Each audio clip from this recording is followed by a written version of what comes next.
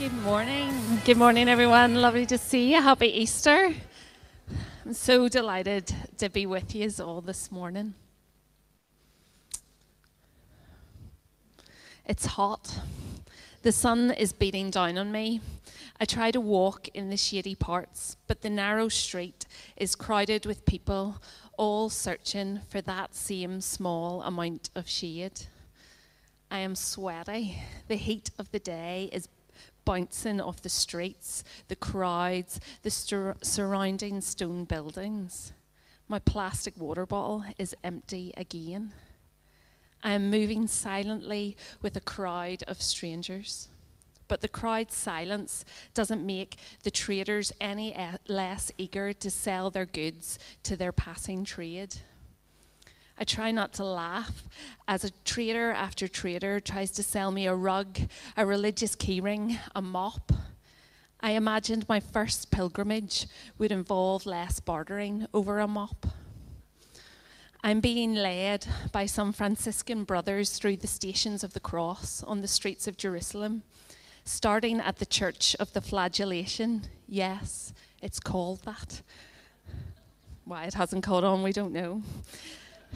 And we are following the last journey of Jesus through Jerusalem.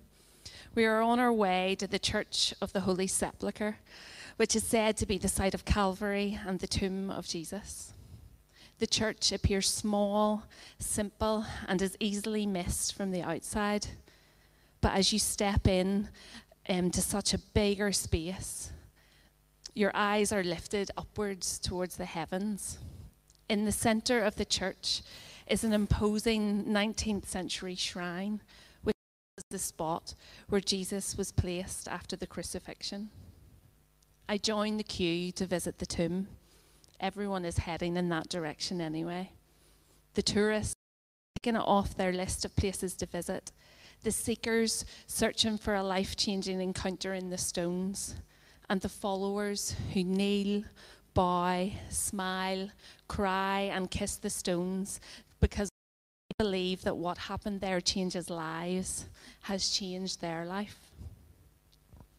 For over 2,000 years, an empty tomb in Jerusalem has been drawing people to it. And this empty tomb asks us to answer for ourselves the same question: who is Jesus? And Bronwyn is going to come and read Mark 16. When the Sabbath was over, Mary Magdalene, Mary the mother of James, and Salome bought spices so they might go to anoint Jesus' body. Verily, on the first day of the week, just after sunrise, they were on their way to the tomb. And they asked each other, "Who will roll the stone away from the entrance of the tomb?" But when they looked up, they saw that the stone, which was very large, had been rolled away. As they entered the tomb, they saw a young man dressed in white, in a white robe, sitting on the right side and they were alarmed. "Don't be alarmed," he said. "You are looking for Jesus the Nazarene, who was crucified. He has risen. He is not here. See the place where they laid him. But go, tell his disciples and Peter he is going ahead of you into Galilee. There you will see him, just as I told you." Trembling and bewildered, the women went out and fled from the tomb. They said nothing to anyone because they were afraid. Thanks, Bronwyn. And as we said before, Mark sets out his stall very early on in the first line of his gospel. He writes the beginning of the good news about Jesus, the Messiah, the Son of God. He then spends the rest of his gospel providing us with the evidence to back up his claim that Jesus is the Son of God. And his history teacher would have been very proud of him. He uses doves descending from heaven, a house with a hole in the roof, 5 loaves and 2 fishes, a nightmare boat trip, and the view of his best mate. And last week we saw a donkey and some palm leaves. And now he is using an empty tomb to tell us who he believes Jesus to be, the risen and alive Messiah. And today, if we are willing, this empty tomb can open us to a new understanding of who Jesus is. It can open us to a new life in Jesus, and it can open us up to celebration. On the first Easter Sunday, we meet the first people faced with this empty tomb, 3 women. And verse 1 of Mark 16 says that they had brought spices to anoint Jesus' dead body. They're accustomed to deal with the smell of death in a hot climate. And we first meet Mary Magdalene at the start of Luke 8. And Luke provides a brief snapshot of her. She was healed by Jesus, she went on mission with him, and she was part of a group of women who financed his mission. She was a follower of Jesus, given her time and resources to follow him on his mission.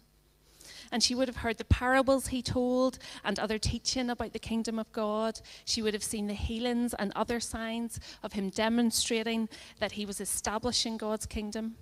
And she even experienced that healing and freedom for herself. And she followed Jesus right to the foot of the cross, likely with the other women who were at the tomb with her.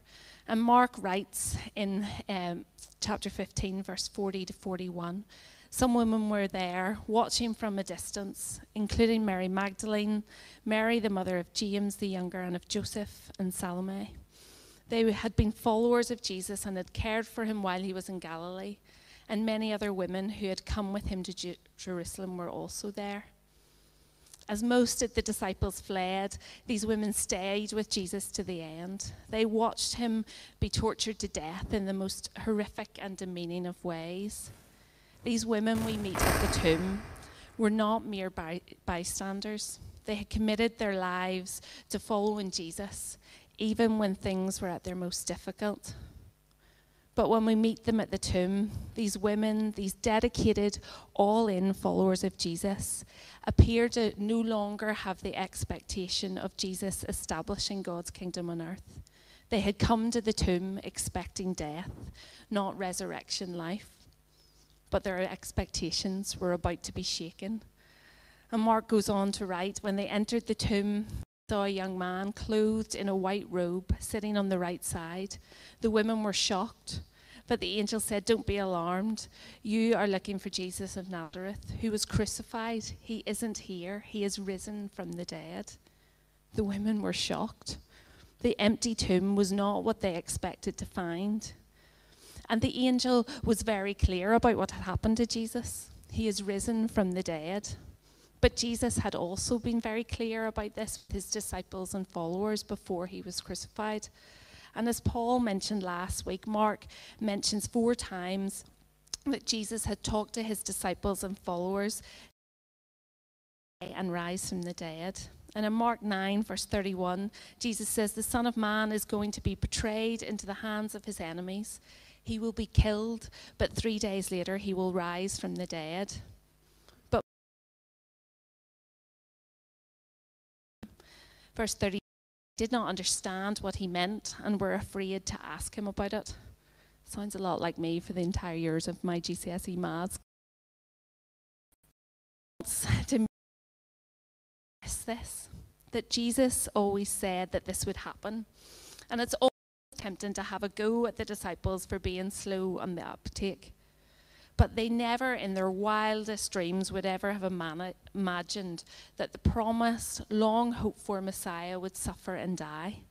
The Messiah to them would powerfully establish God's kingdom, getting rid of the Romans and restoring the glory days of King David and King Solomon's reigns. The Messiah suffering and dying was not even a thought that would have entered their heads. Also, the disciples would have been taught that God would raise all his chosen ones at the end of time. Resurrection was not just for one person, and not people's ways of understanding the Messiah and the resurrection so different that it went in the way of them hearing the truth from Jesus. Their preconceived ideas were blocking them from understanding who Jesus was and what he was doing. And I wonder whether we do the same thing. Jesus is and what he will do get blocked.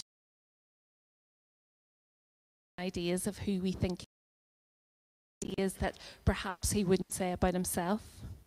And could this be limiting us from knowing Jesus, the one who is arisen and alive today? When I became a Christian at 14, I was blessed to have the support of people to teach me how to follow Jesus. They loved the Bible, and gave me a real love for the Bible, which I am forever grateful for. But in their Christian traditions, they the stuff that we see Jesus and the disciples doing, like healing and miracles, and the spiritual gifts that you see the church using in the New Testament, like prophecy and speaking in tongues, would no longer happen. That it was all just for back then. Jesus doesn't move like that anymore. And I believed them. You know, I had no reason not to until I had a reason. When I was in my final year at uni, my friends and I were praying together, which wasn't a usual thing, so I can't remember why it's or how it's. Remember how it ended with me laughing on the floor. And as we prayed, I felt this weight on my back, and I started to bend over, and I ended up on the floor, kneeling, and I was experiencing the Holy Spirit for the first time. And then my friend felt that she should share Isaiah 62 with me. And as she shared that, it was like my heart was just beating so fast and just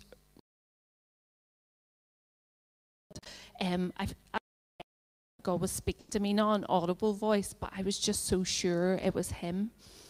And that's when the tears started. In love with Jesus, what he was saying to me. And then joy came, and then I laughed, and then she started to laugh, and then her roommate came to find out what on earth was going on up there. It wasn't a scary experience, but a beautiful and alive Jesus in the Holy Spirit. But I had a problem because this experience didn't match what I. So I went to the Bible where I found it, but I found that said cease to experience that we would stop experiencing the Holy Spirit at some point. The encounter was like adding rocket fuel to my Christian walk. It deepened my faith.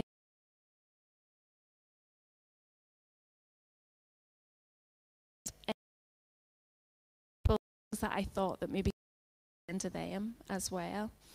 And if I continued to listen, I would have missed out on seeing how alive Jesus is today.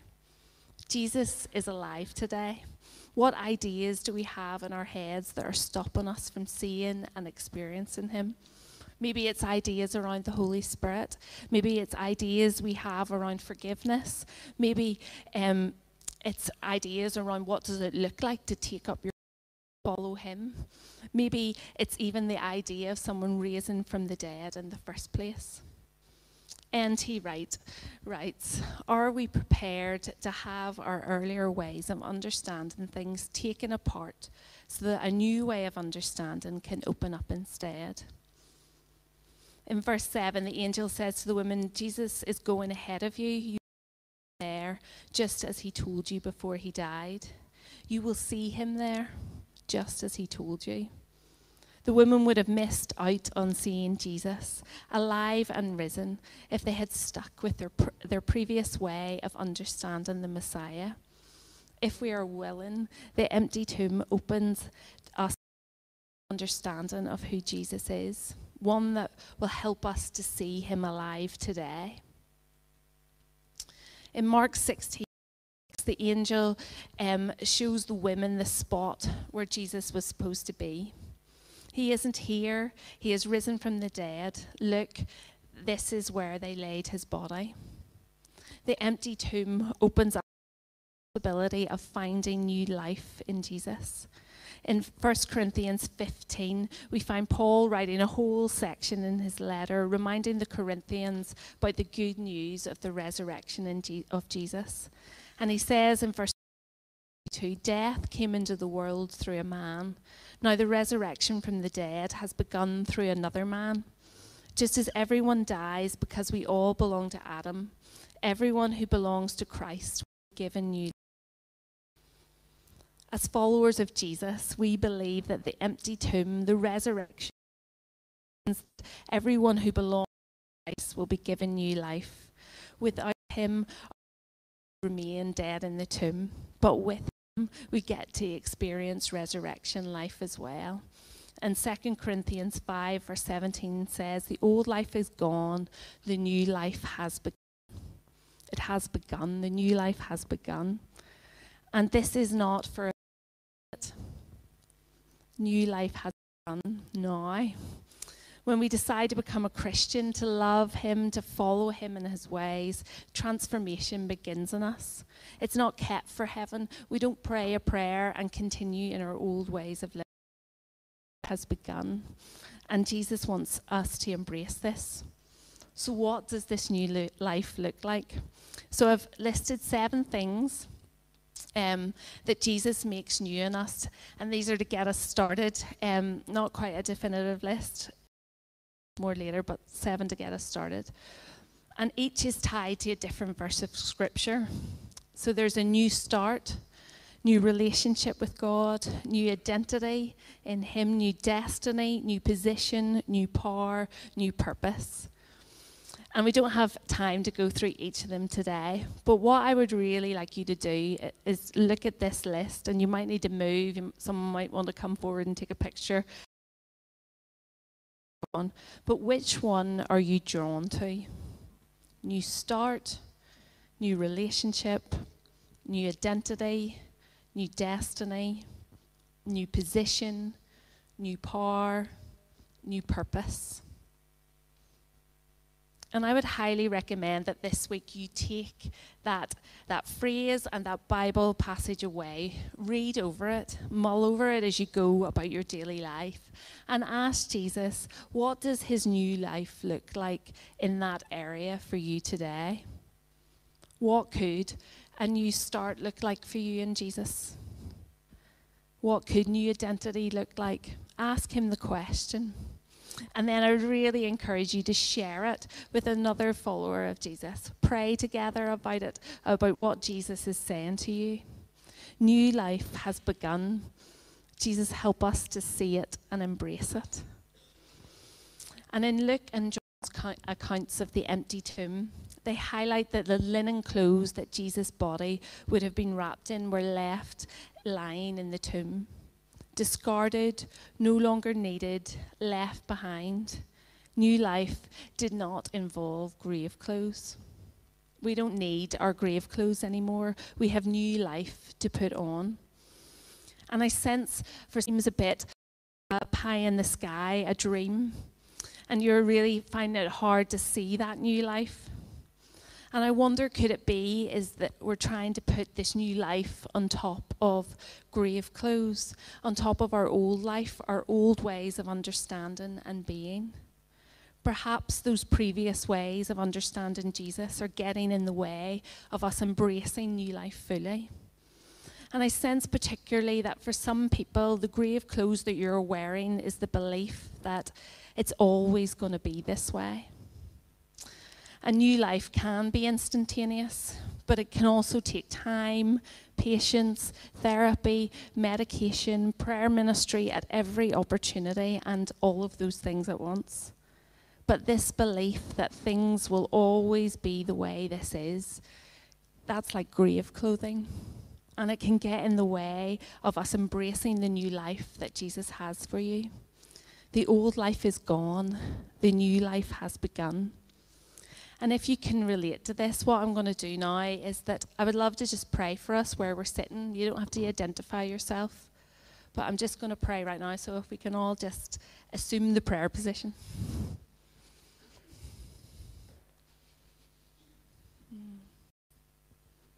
Yeah, come, Lord.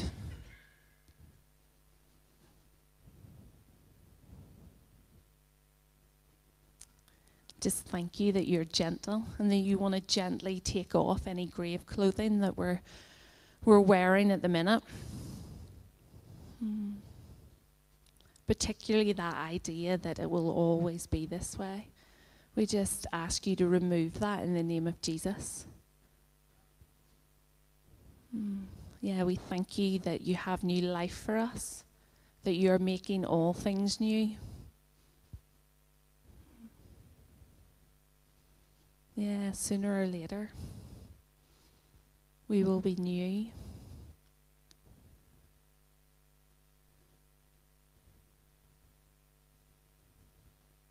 Yeah, bring your freedom, Lord.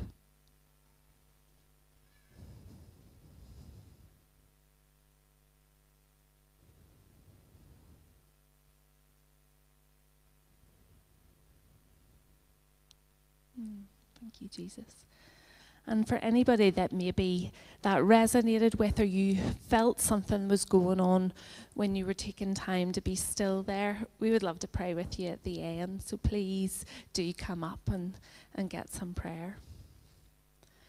Do we believe that the empty tomb tells us that Jesus is risen and has new life for those that choose to believe in him and belong to him? And if so, what does that new life look like to you today? I was at Diane and Tommy's recently, and Tommy came into the living room looking all dapper in his suit, and he was heading to a funeral. And he said that it used to be the suit that he wore to weddings, but he only gets invited to funerals now. So if anyone is getting married or having a fancy party, I'm putting a please invite Tommy so he can wear that suit to do a bit of dancing in. But what really stuck with me was that Tommy's party suit had become his funeral suit. And I believe that the grave clothes are the other way around. Jesus got rid of the funeral suit so that we could put on the party suit, so we could put on new life. And as I was preparing for this, I was reminded of something from the parable of the prodigal son in Luke 15. And it says, we had to celebrate this happy day, for your brother was dead and has come back to life. Celebration is part of the kingdom of God. And we see that in the parables of Jesus that tells us that involve banquets and celebration. Jesus was dead and now is alive. We have to celebrate this happy day. And I was just really struck this morning that Dave was talking about family. And I suppose I want to put an invitation out there that we would love you to be part of our family here, the family of God. And you might feel a wee bit like the prodigal son. You've gone off and done your own thing. You've lived life your own way. But I just want to say that God, that Jesus is inviting you back. And that there's actually going to be a party for you, that you think that what your life is like so far is a party, but no, this is actually going to be a bigger and better party. And I feel as well, particularly for people who maybe haven't been in church in a while, who once were believers and have kind of walked away, that God just wants to welcome you back and to say that this is home. This is where you find your home. And it doesn't matter what you've done, that Jesus has forgiveness for you, that has grace for you, and wants to have a party for you. And I think if that is you, we would love to pray with you at the end. And this is a bit random, but Alan Grant would love to pray with you, and he doesn't do that yet. But I just sort of felt like during the worship that anybody that resonates with, Alan will be available at the end to pray with you. And yes, the women, when we meet them, when they first encountered the tomb, they didn't celebrate. What was their reaction? Does anybody remember? Mark 16:18 finishes with, trembling and bewildered, the women went out and fled from the tomb. They said nothing to anyone because they were afraid. But they didn't stay like this for very long. We know that they told people because we're reading about it now. They told the disciples about the empty tomb and the risen Jesus. And we'll see in a few weeks their experiences at Pentecost, which looks a lot like a party to me. And I love how N.T. Wright puts it. Easter is about the real Jesus coming out of the real tomb and God's real new creation get underway. Easter week ought to be an 8-day festival with champagne served after morning prayer or even before, with lots of alleluias and extra hymns and spectacular anthems. Is it any wonder people find it hard to believe in the resurrection of Jesus if we don't throw our hats in the air?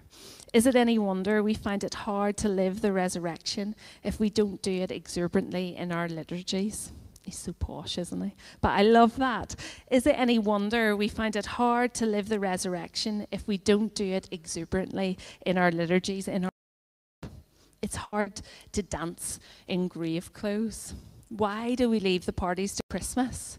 Surely Easter is even more a reason to get the slur, get the Ballymena wine out, isn't it? Forget the champagne, Mr. Right, we'll get the Ballymena wine out. If we believe that the tomb is empty, that Jesus is risen, and the resurrection is bringing new life, surely then it's time to party. Easter is a celebration of new life begun in Christ. And shortly we're going to start the celebration by taking communion together. And sometimes communion turns into be a bit of a dour affair, doesn't it? And it is a celebration where we remember the death, but we also remember the resurrection of Jesus. We remember why he died and why he lives. 1 Corinthians 5 again, death came into the world through a man. Now the resurrection from the dead has begun through another man. Just as everyone dies because we all belong to Adam, everyone who belongs to Christ will be given new life. Everyone who belongs to Christ will be given new life. Amen to that. The oldest manuscripts at the end of Mark 16, you'll see that when you look at it in your Bible. It finishes at verse 8 with the women being with trembling and afraid and telling no one nothing. And the verses after that are added at later periods, and scholars debate if this is how Mark believed it or if the final pages somehow got destroyed or lost. And we really don't know either way until we get to heaven, and who will care then, because we'll all be too busy partying in our wedding clothes. But if we take the end of Mark's as verse 8, it forces us to decide for ourselves. It asks us the question. The empty tomb asks us to decide, who is Jesus? And as we celebrate communion together, it will give us time to ponder and celebrate as well. Are you open to a new understanding of Jesus as the risen and alive Messiah? To new life in Jesus? And are you open to celebrating that new life exuberantly with Ballymena wine?